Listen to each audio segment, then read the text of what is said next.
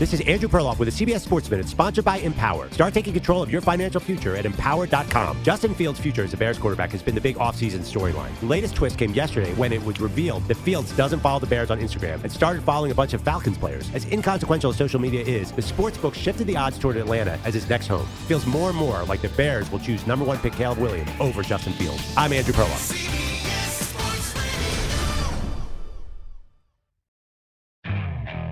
Okay, picture this. It's Friday afternoon when a thought hits you. I can spend another weekend doing the same old whatever, or I can hop into my all-new Hyundai Santa Fe and hit the road.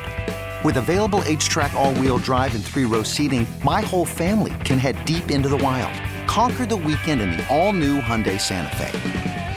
Visit HyundaiUSA.com or call 562-314-4603 for more details. Hyundai, there's joy in every journey.